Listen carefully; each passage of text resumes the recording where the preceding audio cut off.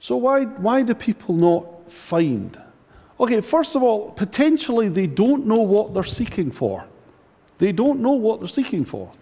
So if it's labeled treasure and it's nice and shiny on the outside, if you don't know what you're looking for, then it's quite reasonable to assume that you've found something of value.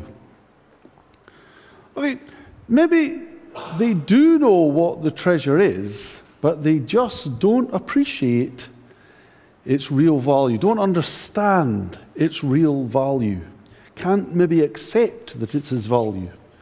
And then the last thing is that actually people want other things. They actually want other things. And the trouble with that is if you want the treasure, then you're digging in the wrong place. So this week, I thought we might do a quick personality check. You know, like they do in the magazines, a quick personality check. So here we are. Let's check your personality. So,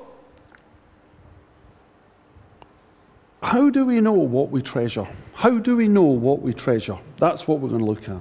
So in this story, Jesus told about somebody who sold everything they had in order to gain something else. There's no question in our minds about what value they put on what they found. This is worth more than all of this. This is worth more than all of this. Now, imagine if it wasn't in that man's mind. Then what he would do would be something entirely different. He might perhaps say, well, it's a lovely thought to have that, but completely selling up to get it, I'm afraid I can't do that. Now, okay, these are fictional characters, but it's still relevant. See, if gaining one thing means losing another, then the answer will still always be the same. If what we have in our mind is not what we're prepared to lose, then we're going to say this: I can't. I can't. It won't be I won't. It'll be I can't. I can't. Jesus said this, that where your treasure is, that's where your heart is. So the word you're looking for to understand you and me to understand me is this word: I can't. I can't. Now, there's an element in that of compulsion, even more, possibly even slavery in I can't. Who says I can't? Nobody can tell me I can't except you. You tell you I can't, and I tell me I can't. And yet, and I was thinking about this, I was thinking probably 90%, even 95%, possibly 99% of the answers that church leaders from British evangelical Christians receive when they request something which means giving up something else, the answer they will get is this: I can't. They will get, I can't. Now, I speak to other church leaders, and sometimes they say they can't believe how trivial the thing is that they're asking, and they still hear, I can't. But this is the way of the world. At the moment, this is the way of the world. There is no option to give up in order to get. Our whole thinking in the modern world is accumulative. So in other words, I get without giving up. So I keep what I have and I get. And in the end, of course, we see a massive increase in stress, a massive increase in mental health problems. We see relationships and debt, etc., etc., etc., purely on the basis that I cannot give up in order to get. I have to keep and get, which is quite interesting, really, isn't it? So after a while, it's like kids. So you have the big toy, the small toy, the little toy, the tiny little thing, a small sweet, a stone, a box with washers in it, and whatever. And you say to the kid, well, what's your favourite? And they say they all are. Well, I'll give you this for it. If you want, no, can't. Why not? Because they're all my favourite. And it's almost to the point where nothing actually has a value relative to anything else. They're all actually of exactly the same value because giving them up is an I can't. So the question is, what do you treasure? And the answer is absolutely everything. And that's a problem when it comes to taking spiritual treasure. But anyway, there you go. So the reasons why we can't can be really quite obscure. But I'm suggesting that I can't is on the basis of two things. It's on the basis of what we want, and it's on the basis of what we want to avoid. When I used to teach people around counseling and psychology, this is what I used to say. These are the two motivations in life, what I want and what I want to avoid. Now, we look at what we want, and we're driven by it, but human beings are driven more by what we want to avoid. So if we want to avoid conflict, we will put up with all sorts of situations. And if we fear doing without, which is the great, wonderful, modern fear, then if the idea is we have to give up in order to get, we can't. We can't. We just can't.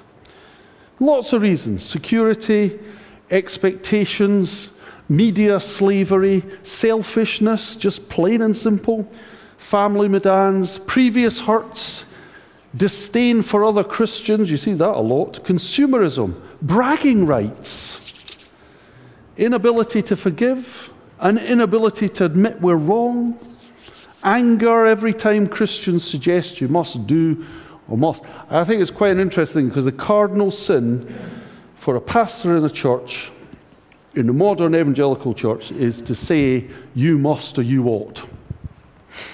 Which is quite difficult, I have to say, because if you read the New Testament, it's truly shocking how many times Jesus says it.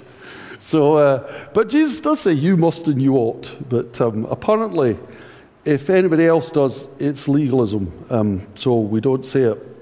Even so. But the bottom line is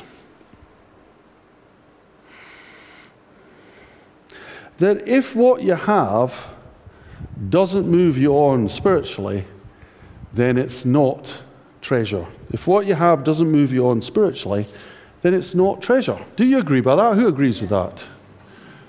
Yeah, because at the end of the day, we can accumulate all sorts of stuff and still know that we're spiritually lacking. And it's the same in the world. The compulsion to keep and to keep and to keep and to keep is simply that. What happens in the wild when an animal has had enough to eat? It goes to sleep, yeah. When it's had enough, it stops. Now, I heard the huge Nile crocodiles, you know, the ones that are just enormous and weigh about a ton. Apparently, some of them, I don't know if this is true, but I did see it on a wildlife program with David Attenborough, but apparently they only eat once a year. They only eat once a year. And then they stop hunting. But human beings have everything they want and don't stop. Just keep going. Is that natural? And no, I don't think so. But there you go. That's by the by. Okay, so if you don't have what you want, why you keep going? And the answer is this: because we're still insecure, we're still anxious, we're still unfulfilled, we're still full of doubt, we're still unsure of our place, we're still not sure of our purpose or our calling, we're still harassed and unable to stop. We're still, in Christian terms, we're still frustrated that the church is not doing what we think it should. We're still looking at everyone else. We're still asking, why haven't I got what they've got? One of the brilliant lies of the world is that the people that get presented to you on television screens and whatever are happy.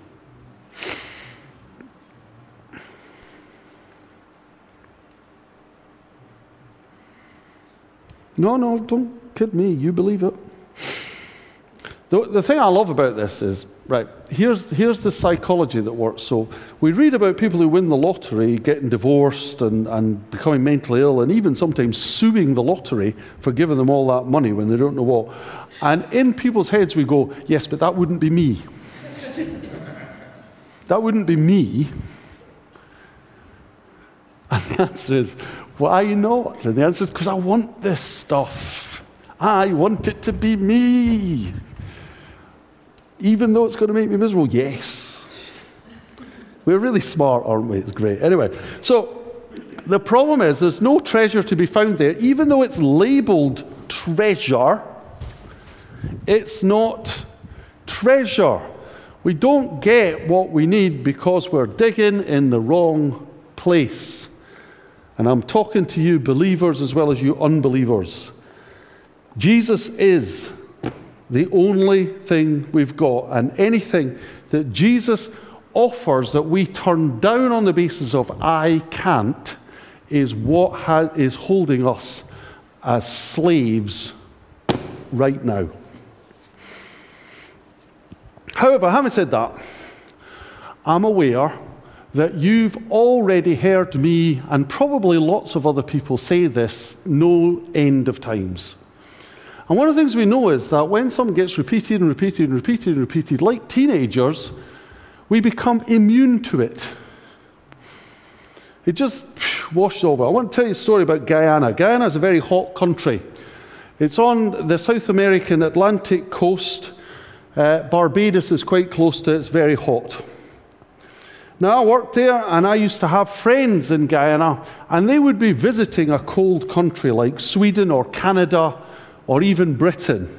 And they'd be going in winter. They'd be going in January or February. Have you got the thing? So, hottest it's ever been that I've known in Guyana is 123 degrees, and it once, while I was there, dropped in the middle of the night to 68 degrees. And people said, it's freezing. Okay, so that's how hot it is. So anyway, they're going somewhere like Sweden in January. Okay, which is almost as cold as Arbroath in June. And I'll say, well, you know it's going to be cold, don't you? And they'd say, yes, I know. I've got lots of warm clothes. And I'd say, well, you know that warm clothes aren't enough, I'd say. You need to eat for the cold as well. You need to eat plenty of carbohydrates, such as bread and pasta, rice and potatoes, to help you keep warm. I can't eat those, people would say. I need to watch my blood pressure, which is the Caribbean thing, rightly so, by the way. So everybody watches their blood pressure, even when they're like 7. But anyway, I can't eat those, because I've got to watch my blood. And I say, well, no matter how many clothes you wear, if you don't eat properly, you're going to be cold. And their faces just glaze over. They have utterly no concept in their head of what I'm talking about. None whatsoever. I've utterly confused them. Their brain will not compute. You see, because hot is outside. The sun. It shines, it's hot, it clouds over, it's cold. If it's cold, put a cardigan on. Don't be as cold. Then it gets hot, take it off again, put it on. The idea that anything going on inside has anything to do with warmth or cold is so alien that they just don't get it. They just look. They're too polite to tell me I'm an idiot, but I can see it in their face. So anyway, off they go to wherever, Sweden or indeed Arbroath. Never come across any of them have gone to Arbroath. I'm not sure Scottish people ever go to Arbroath, but there you go. And then they come back and I say, well, how was it? And they go, I was freezing. I say, well, didn't you have lots of warm clothes? Yes, I had lots of warm clothes. I had a really expensive coat. My friend gave me more. And you were still cold. Yes, I was. What did you eat? Well, I ate chicken and fish and salad. So, well, you didn't eat the right food. Blank again. Even having gone nigh on frozen to death with a thermal coat on, they still couldn't work out that food and warmth were related because something in their brain said, no, it's not. Does that make sense?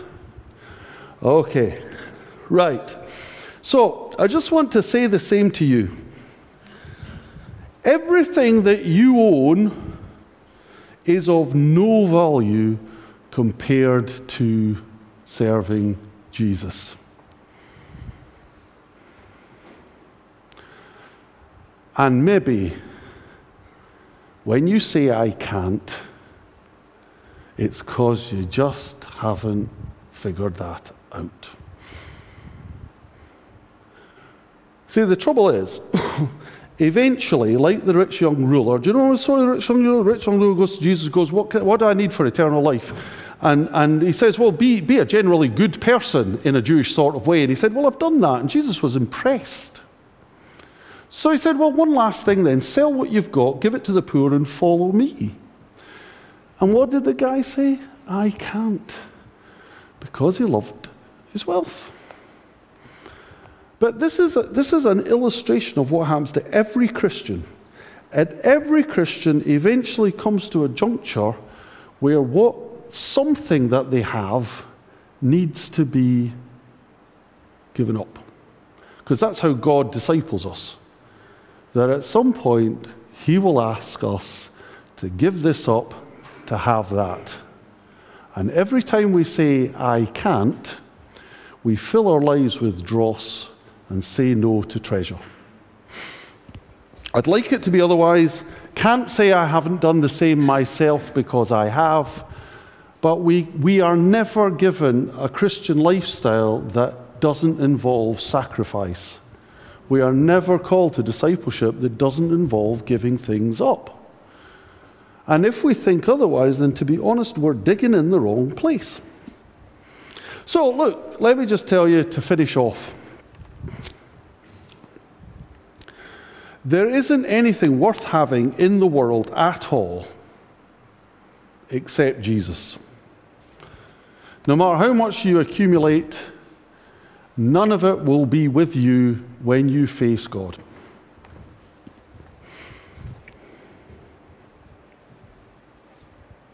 The other thing is that God is not mean. He doesn't take anything off us to spite us. Quite the opposite. He has better for us than we already have.